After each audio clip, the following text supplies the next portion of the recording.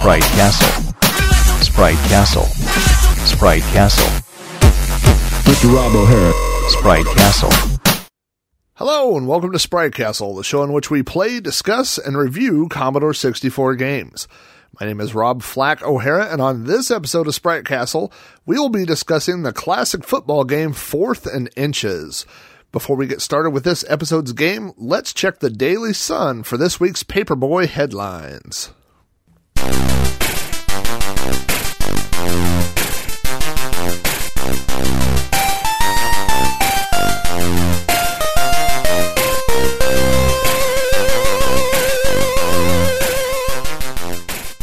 I got a little bit of feedback from the last show. Rick Reynolds sent me a message and said that he could feel his IQ dropping during the McDonald's rapping segment. And, of course, that was during the episode with Break Street and the McDonald's commercial with the Chicken McNuggets rapping and dressed like break dancers. And I agree with Rick.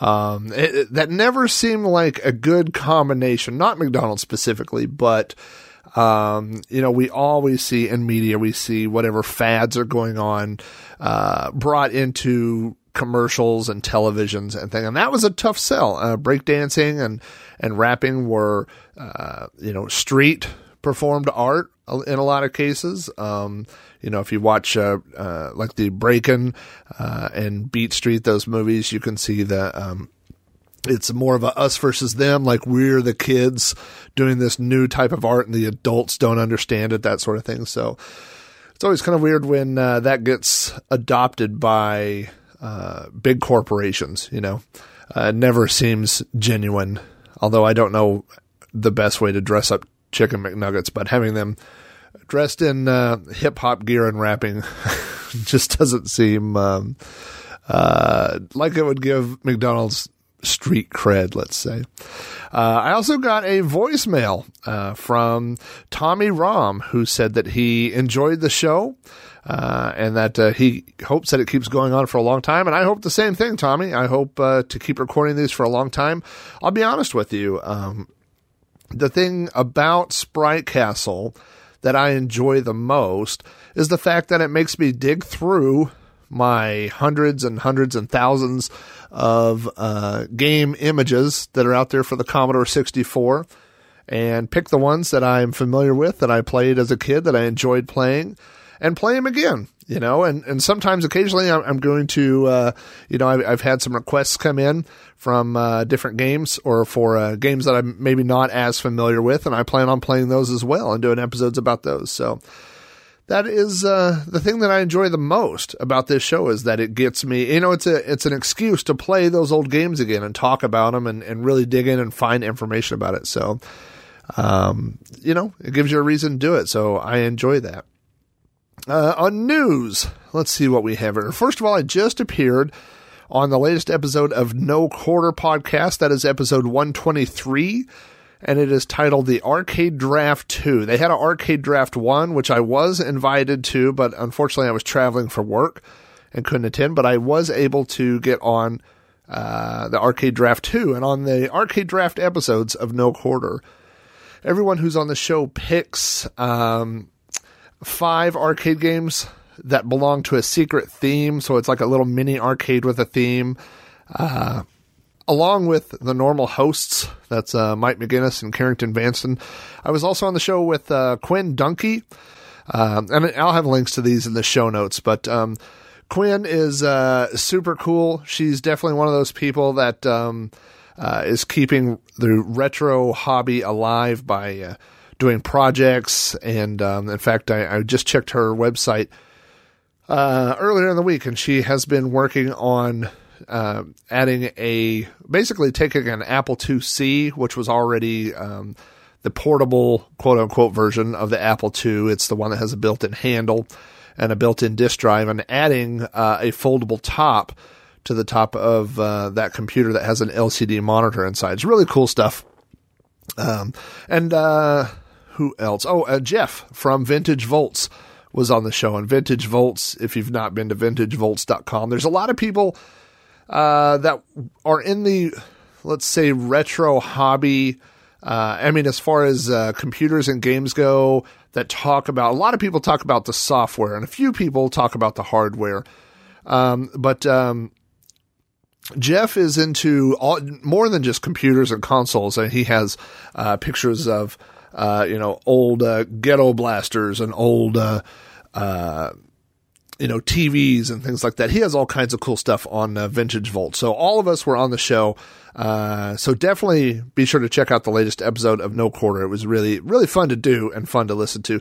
As you're listening, you can try to guess the secret themes that each of us had going on. And now let's get into some Commodore 64 specific news. First of all, there is a new game that I just read about called Zombie Terror, and I will add a link to that to the show notes. I just downloaded it the other day and played it a little bit last night, and it's not great. Which sounds like a bad review. I feel bad for saying that. But it's okay. You know what I mean? But I'll tell you what I like more about it than the actual game is, it looks to me like it's just written in BASIC, and it's a game where you just type north, south, east, west. You're roaming around this island. There's 2 parts to it. And you fight zombies. I started fighting zombies with a baseball bat, and now I'm fighting them with a gun. And I haven't got very far in the game, but I just like the fact that people are still writing games for the Commodore 64, and there's a whole bunch of them out there, and I will try to mention 1 or 2 of them on each episode, as I see them or whatever. I try to make note, but and maybe I like it more for what it stands for than what it actually is, but it's been fun. I spent, an hour playing through it last night, and, so I enjoyed it for that reason. So I'll add a link to it. And if, you have if you're playing Commodore 64 games, of course you think, there's all these classic games and stuff like that, but there are new titles being released and old titles that are just now being, rediscovered and cracked and released and things like that. So there's still new stuff to play on these old systems. Let's see what else. GameBase 64. If you don't follow GameBase 64, GB64, it is the definitive collection of Commodore 64 software. And GameBase 64 version 13 has just been released. Now, if you go to gb64.com, they don't have a link where you can download the entire GameBase, but if you have places in the underworld where you find such things like torrent sites or Usenet or wherever you find things like that, you can probably just search for GameBase 64 version 13, and it is massively large. I believe it if you download everything, it's not just the game images, but there's manuals and game advertisements and documentation and applications and music collections and everything you would ever want. It's all in one place. And if you check out the show notes, you might find a secret link hidden there that might direct you to what you are looking for.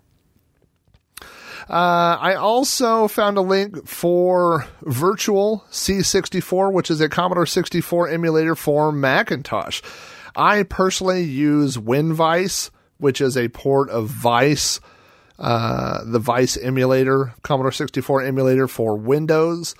I know that Vice has been ported to lots and lots of different systems. There's a Linux port. There's, I believe Vice is what comes on, PyMame and those other builds for the Raspberry Pi, and it's been ported to Android and just about everything. So Vice is the one that I'm most familiar with, but I've had a couple of Macintosh listeners who, for one reason or another, had some troubles with Vice. So if you are a Mac owner and you are looking for a good Commodore 64 emulator, give Virtual C64 a try, and if you do try it and it works out, let me know how it works, and I will share that information with listeners in the future.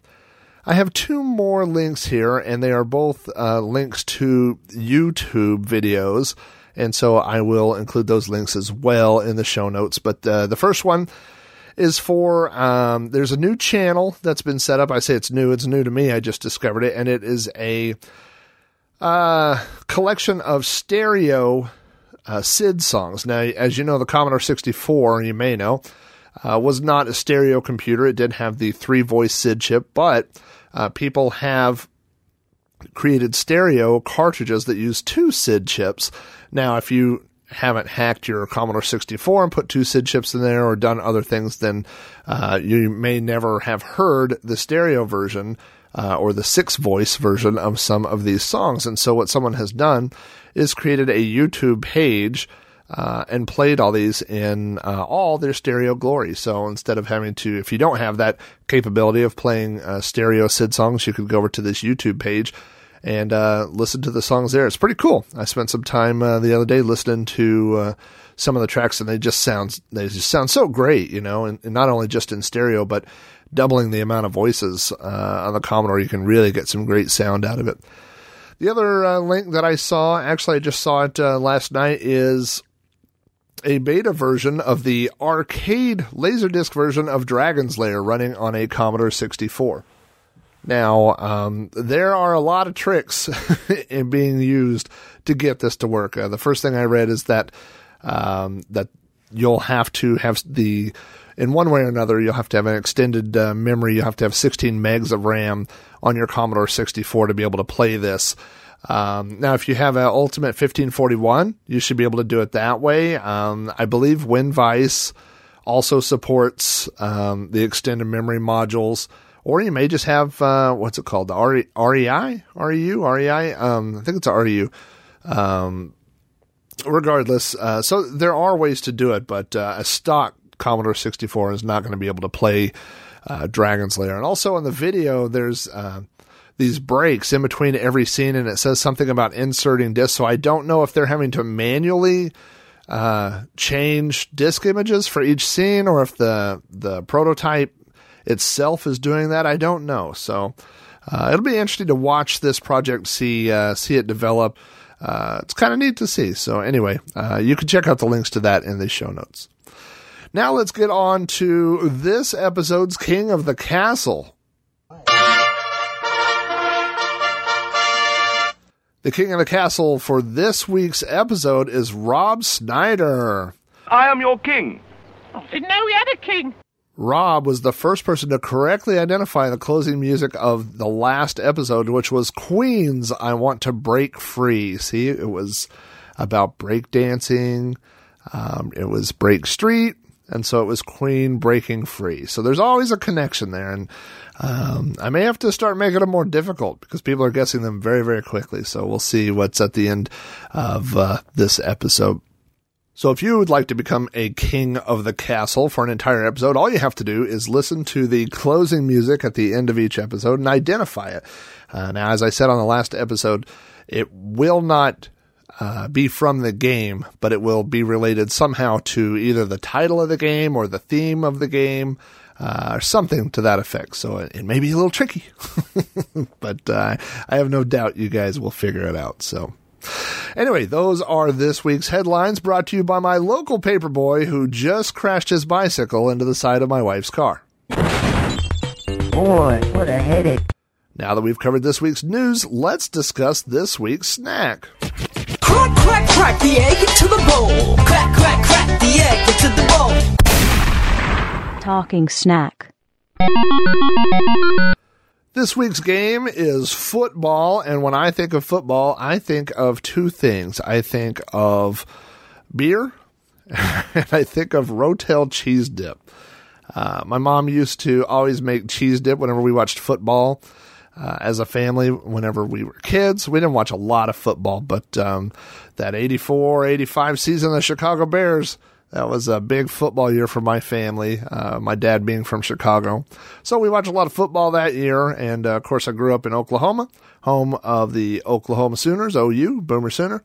And so when we watched OU games, it seems like we always had Rotel cheese dip around. So the other night when I was playing this game, 4th and Inches, I made some cheese dip, and I also got some beer, some Budweiser, because Budweiser, for some reason, when you look back for Super Bowl ads about beer, there always are those Budweiser ads. And for the last several years, they've been those sappy ads with, the Clydesdale horses and the dog and no talking and stuff. And that's terrible for podcasts because you can't play a commercial where there's no talking. But and I didn't want to play the old Budweiser Frogs commercial. But then I thought, what I remember is those ads, if you remember them, the Real Men of Genius ads for Budweiser. And I found one about football, and it is oddly related to this game. So let's go ahead and play that real quick. Bud Light presents Real Men of Genius. Real men of genius. Today we salute you, Mr. Fantasy Football Manager Guy. Mr. Fantasy Football Manager Guy. Every year you assemble your closest friends to prepare for another season in the knockdown, drag-out world of make-believe football. 4th and inches. You were born with the one skill every manager needs to play fantasy football. Absolutely no skill playing real football. Not so good at catching. Imaginary catches, imaginary touchdowns.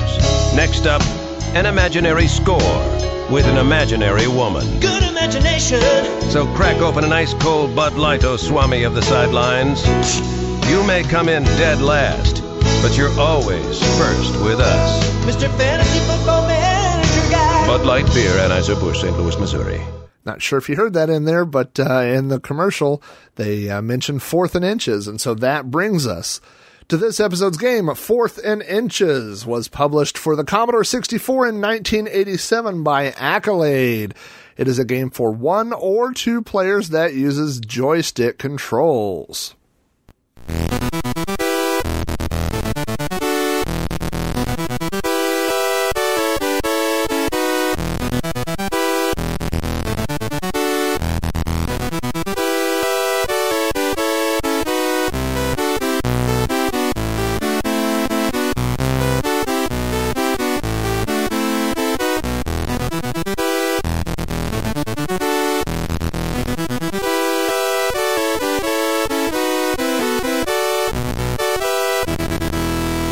I believe sports and video games have always gone hand in hand. One of the earliest video games I remember personally seeing was the Atari football game. That was the black and white game where you literally controlled X's and O's with a trackball. I remember the battle between Atari 2600 and Intellivision, where they would compare who had the best sports titles. There are lots of sports games for every system. The NES, I specifically remember Techno Bowl. My neighbor had Double Dribble and Fast Break basketball games and so on. So sports games have always been a big part of video games and computer games as well.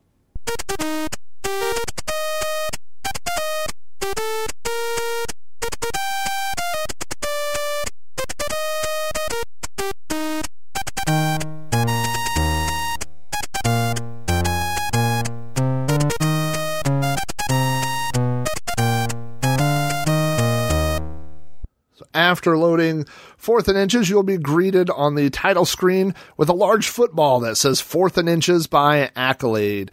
Now, Accolade was founded in 1984 by Alan Miller and Bob Whitehead. You may be familiar with those names. They both came from Activision. In fact, they were founding members of Activision. And a funny fact, which I did not know, is that one of the ways that they came up with the name Activision, or one of the reasons they chose that name, is because alphabetically it comes before Atari. And so when Bob Whitehead and Alan Miller left Activision to form Accolade, they wanted a title or a company name that alphabetically came before Activision, which is one of the ways that they decided on Accolade. What's even funnier about that is later on, there were a couple of other companies that were also formed by former Activision employees, and those included Acclaim, which comes alphabetically before Accolade, and then Absolute Entertainment, which comes before them all. It's AB. So anyway, there was a whole battle as to whose company would come first alphabetically. Who knew? Accolade was a very successful video game company.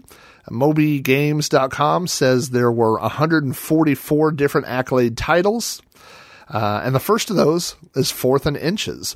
They released games for 26 different platforms, from the 3DO to the ZX Spectrum.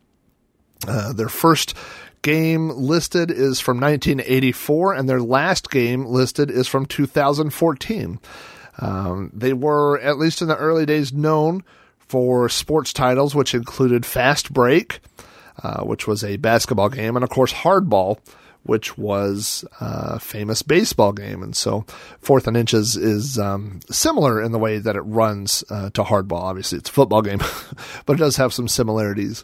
1999, Accolade was acquired by Infogrames, who then changed their name to Atari. So there's some irony there that the founders of Accolade were guys that had left Atari to form Activision, and had left Activision to form Accolade, and eventually ended up working again for, I think these guys were already gone by then, but eventually full circle came back to become Atari again in 2003.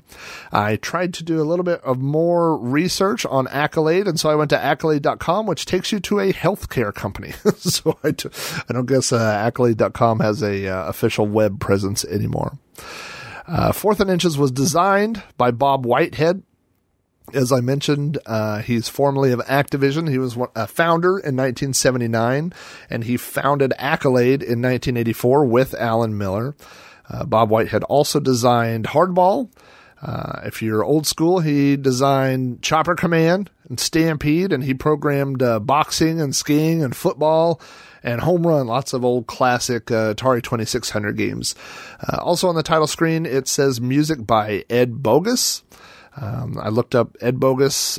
He did lots of music for lots of games, including Gran Turismo 4, Road Riot 4-Wheel Drive, lots of different Tetris titles.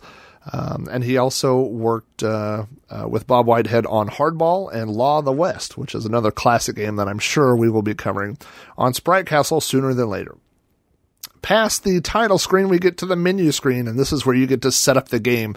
By default, the game is set up for 5 minutes per quarter. You can change that to 10 or 15 minutes per quarter if you are a masochist. I don't know why else you would choose that. You can choose which side the computer is going to play. There are 2 teams, the All-Pro and the Champs. And so you can choose which side you would like the computer to be and which side you would like to be, or you could choose 2 players. There is no 0-player option. There were some games at the time where you could choose 0 players and have the game just play itself, but there's no option for that here in 4th and Inches. Once you have made those selections, the game will begin. It was noted that I found this fact on giantbomb.com, which is a good website for game information, a bad one to read in airports. The jokes just come out, folks. It says it's an American football game designed by Bob Whitehead. It is the first game of this type to introduce the play calling mechanic, which is very interesting because when you play this game, even though it's so old, I mean, it's 1987, and it's a very simplistic version of what we're familiar with today. If you've played modern football games like Madden and NBA 2, or not NBA, but NFL 2K, or, any of those type of games where you choose an offense or defense, and based on what you pick, then you drill down further into your play. So it seems very familiar to us now, but at the time, apparently this was one of the first or the first game that used that mechanic. The view is from the side of the field, so you're in the sidelines, and it's a slight perspective view. The lines that run across that show the yardage are just at a slight angle, with one team on the left and one on the right. The top 80% of the screen, roughly, is the game, and then the bottom 20% is the menu system for offense and defense, and then there's also a little information section that shows what down you're on, how many yards are needed for a first down, what quarter you're in, the time remaining in the quarter, and then, of course, the score. So when the game begins, you have to, depending on if you're on offense or defense, you will have to choose. If you're on offense, you have the option of kickoff or onside kick. And if you're on defense, you have the option of returning the ball. Actually, I think it says ready. So you have the option of being ready. If you have played Hardball, then you are probably familiar with the play calling system that's built into 4th and Inches. Whether you're on offense or defense, you have 5 choices, and those are chosen by up, down, left, right, or just pressing the button and no direction. So you can choose one of 5 plays in offense or 5 plays in defense, or 5 different defensive lineups, I guess you would say. And so not to get into a lot of details here, but for offense, you have the pro set, double tight end, double wing, shotgun with back, and spread. And then as you choose those, you have different choices below that. You may have different passes or running plays. Now here's where the age of this game comes through. One of the places where things obviously have been fixed and tweaked over the past 30 years. And since this is such an early game, this is a really annoying part. I won't say it makes it impossible to play, but it's very different than what we have now. Let's say you're going to set up a pass play. So you would pick, let's say we pick a shotgun play. And then we say, and then next it says, who do you want to throw it to? So let's say you pick the right tight end. And so that's it. And so when the play starts, all your guys run the play, and you're the quarterback. You control the quarterback, and you are obviously behind the line of scrimmage. And when you're ready to throw the ball, you press the button, and it throws it to the person that you chose at the beginning when you chose to play. So there is no opportunity to change who you're going to throw to. So if that person has double coverage or people on top of him or whatever, you don't have any option to not throw it to him. I guess in theory you could just run since you're the quarterback, but you don't have an option to throw it to anybody else. You can't change the play. If you think about like Madden and things where each receiver is tied to a button, and or you could do a handoff or anything like that, but you can't. You've already chosen in this version. Now, what makes this even more difficult is the fact that you're only looking at a very small portion of the screen. So when all your receivers run downfield, you can't see them anymore. So I want you to imagine this. You say beforehand, here's what I'm going to do. I'm going to throw it, a Hail Mary, a pass all the way down to the left wide receiver. You say, go. You hike the ball, all your receivers run off the screen, and then you're just kind of standing around like, I wonder if they're open. I wonder if they fell down. I wonder if they ran down there, And so eventually when the defense is about to tackle the quarterback, you press the button, and then you throw the ball, and then the screen zooms, it kind of fades in, and then it will zoom to wherever your receiver is, and then you're like, oh, well, that guy was under triple coverage. I wish I hadn't thrown it to him. But you don't know. You don't know if there's anybody around. You just throw it. So that's makes it very difficult to complete.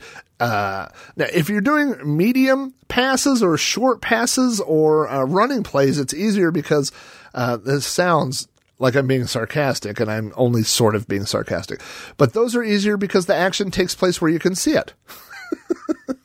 So the other times, if you do any kind of long pass, anything that's more than 10 yards, 5 or 10 yards, you're doing it off the screen. And so you just kind of cross your fingers and haul throw the ball and hope for the best. On defense, the play calling is the same. You have 5 choices. You have the 3-4, 4-3, flex, nickel, and short defense. And then after you pick that, you can choose if you want to defend, to the left, to the right, no blitz or, blitz or whatever. And then you pick which character or which player you're going to control. So let's say you do the left tackle. So you're the guy all the way at the top of the screen if I'm on the left-hand side. So I would be on the left-hand side of the line of scrimmage. So I'm all the way at the top of the screen. The computer hikes the ball, and it's a handoff to his left, which means he's running now to the bottom of the screen. Well, too bad. You're just not involved in this play. There's no way to run all the way from one side to the other, and there's no way to switch players manually who you're controlling. Now, sometimes, how to explain this?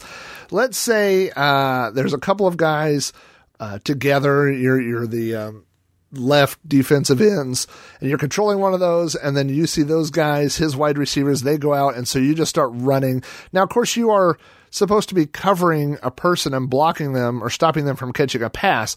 But again, this is all taking place off screen. So you have no idea where your guy is running. I mean, you're supposed to be controlling him, and you're just running off the screen, hoping that the other guy is running in a straight line, which he almost never is.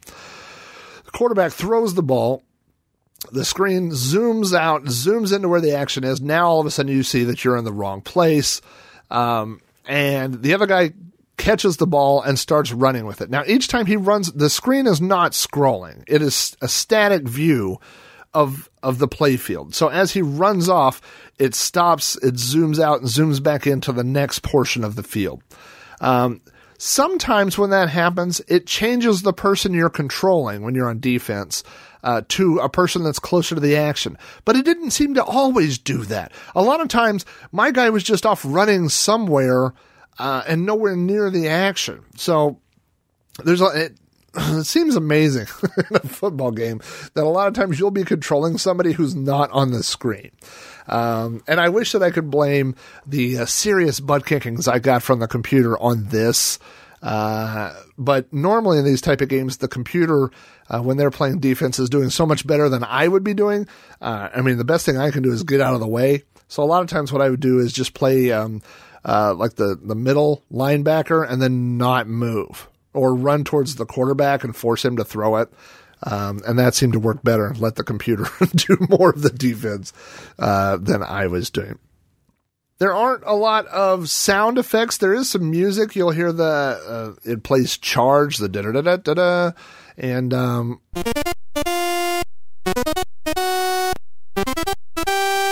yeah, like that. And you'll hear some crowd noises that seem to cheer no matter what's going on. So they cheer if you catch the ball or if you don't. They're not particularly choosy as to what they cheer for.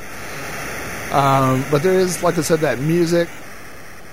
There's also punting. If you decide, if you know me in football, on 4th and 10, I go for it. I'm not one of these guys. I'm not a wimp. I'm not a guy that punts on 4th and 10. I'm going to still go for it. But if you are, or as the computer is, then you will punt. And, modern games have a lot of things like punt to the left or to the right or whatever. No, there's none of that. There's just press the button and you punt. And on the other side, even though a lot of times, like I would just choose blitz as my defense. Like they're on 4th and 10, the computer's on 4th and 10. So I choose blitz. And then he punts, and then somehow I had a guy back there ready to catch the ball. So good for us, I guess. And I mean, it seemed to save me from myself, if that makes sense, because I certainly didn't send anybody back there to catch the ball.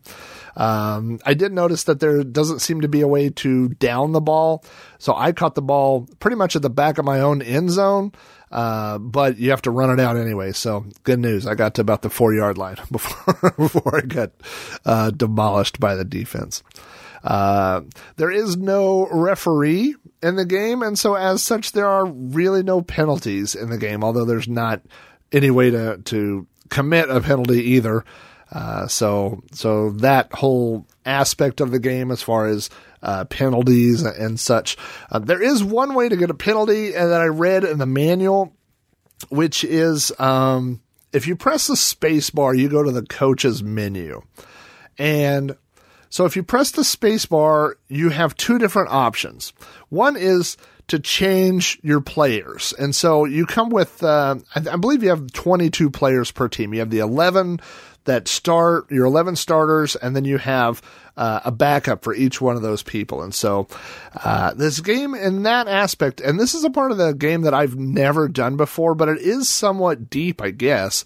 If you want to change out different players and if one's getting tired and this and that, is something that you can do.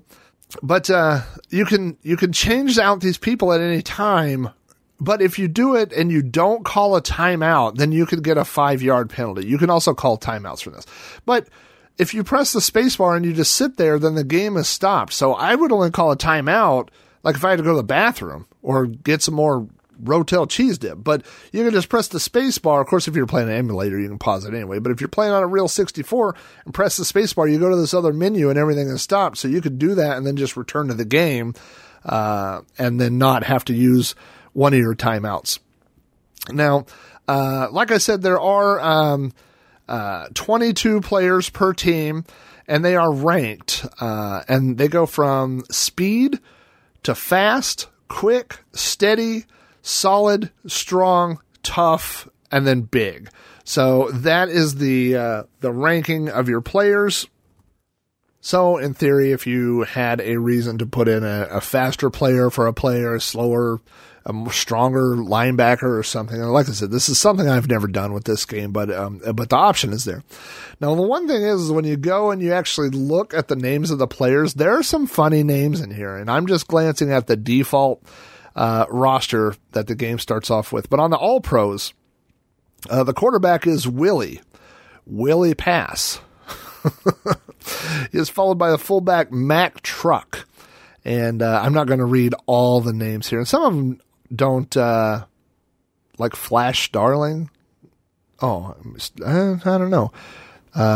Tyrone Harris. So some of them aren't really funny. Here's Harry Lips. Here's Woody Blitz.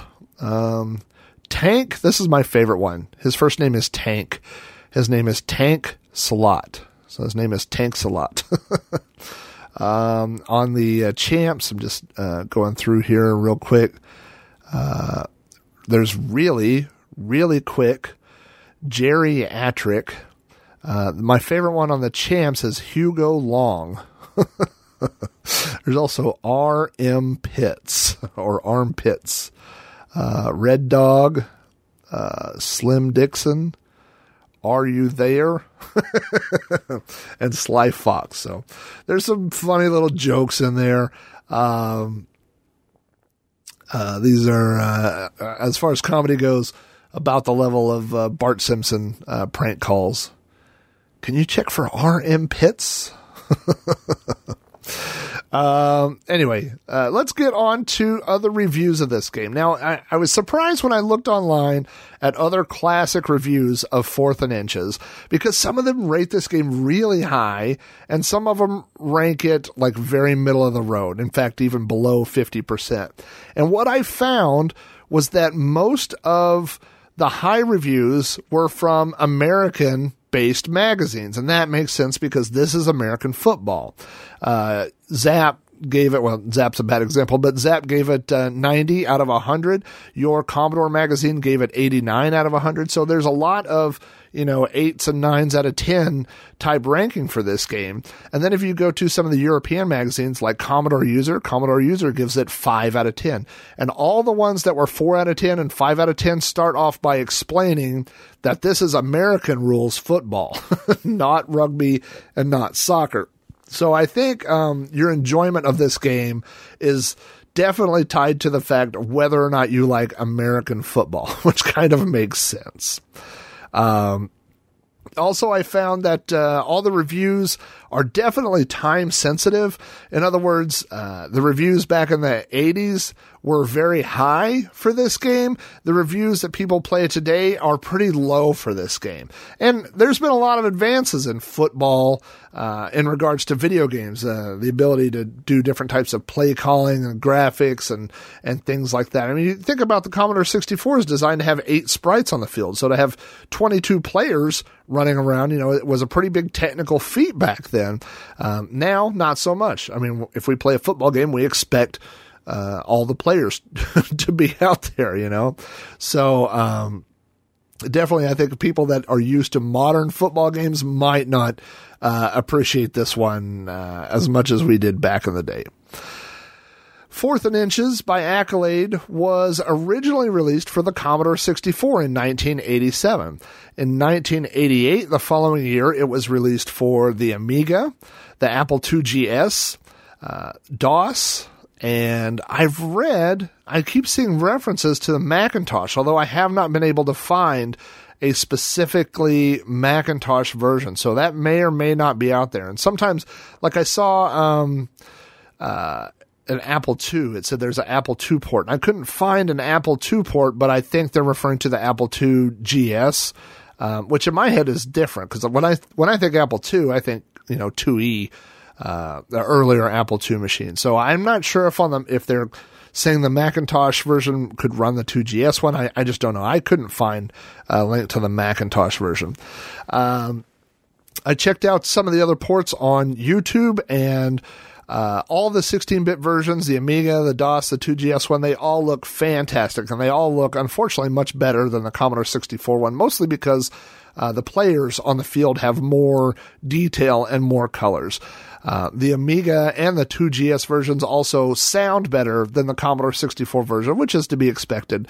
The DOS version sounds terrible. It is a PC speaker version, and so if you want to hear it beep a version of Charge at you, then that's fine. But other than that, I can't recommend playing that.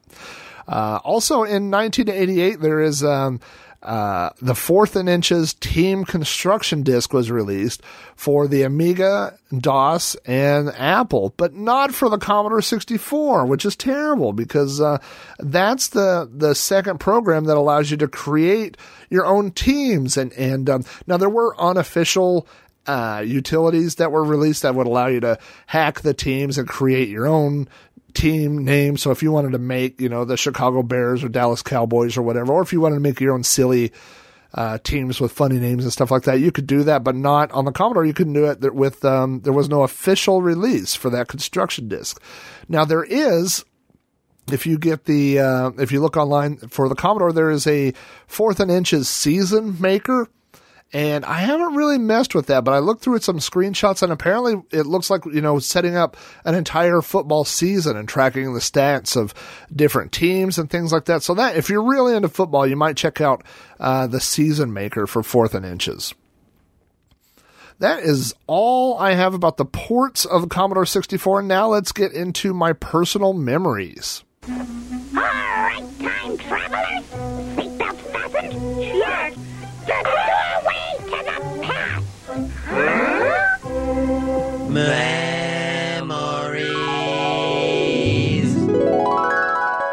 I don't have a lot of personal memories about this game. I mean, basically what I remember is this being the de facto football game for many years for the Commodore 64. My neighbor had a Nintendo and he had Tecmo Bowl.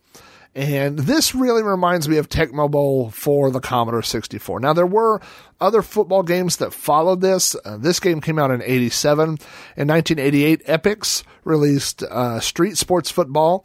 In 89, Electronic Arts released John Madden Football. And then in 1990, CinemaWare released TV Sports Football. So there were other football games that came out, and as the years went by, some of them had better graphics and better sound. But as far as just playing, side-by-side regular football, this was the football game that I remember playing for a couple of years.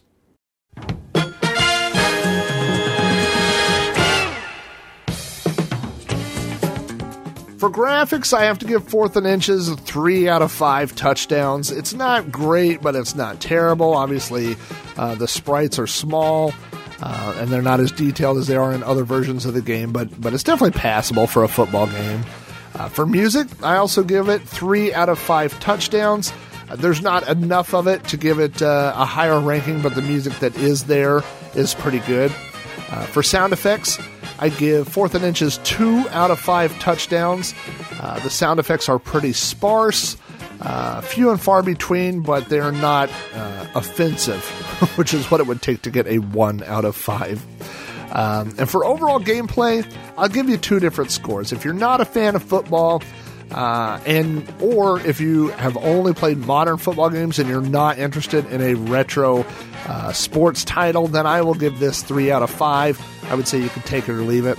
If you are a football fan and you want to see what old football games were like, then I'll bump it up to a 4 out of 5. Obviously, the Commodore 64 has limitations, and I think this operates pretty well inside those limitations. So if you are going to look for a football game, then this might be the one that you want to play.